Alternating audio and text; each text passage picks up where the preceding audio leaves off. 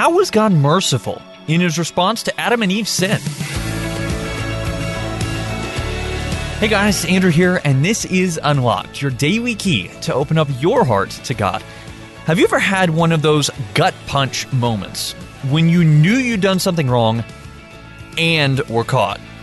It's almost like your blood runs cold, and I can say that from experience.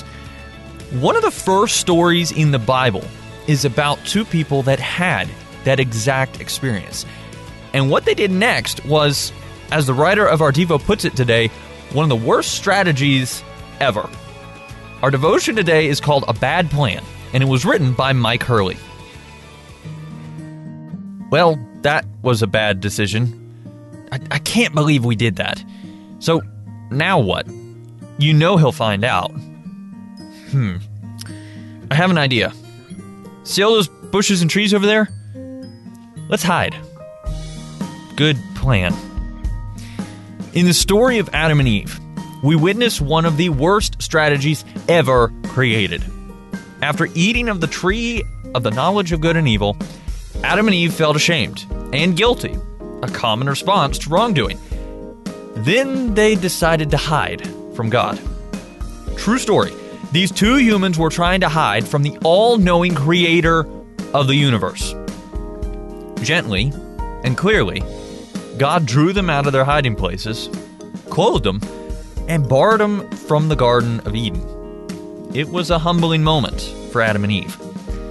As much as we might want to mock them, it's our natural response to hide when we do wrong. It's embarrassing to admit the truth of our sin.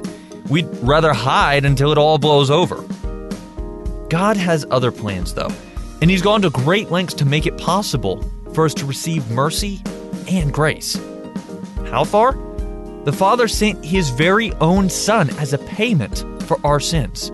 While we've committed sin in the darkness and hidden it afterward, Jesus died during the middle of the day, in front of witnesses, so all could see His sacrifice. Our sin is not the end of the story. We're not meant to live in the dark shadows of shame. We all sin, every day. But Christ's death paid the price for our sin, allowing us to live unashamed in the light. So let's talk about this.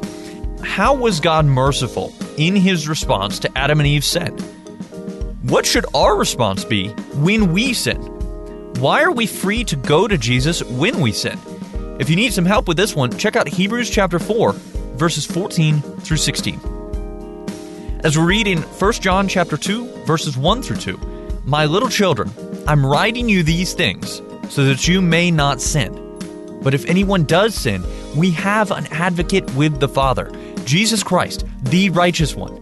He Himself is the atoning sacrifice for our sins, and not only for ours, but also for those of the whole world."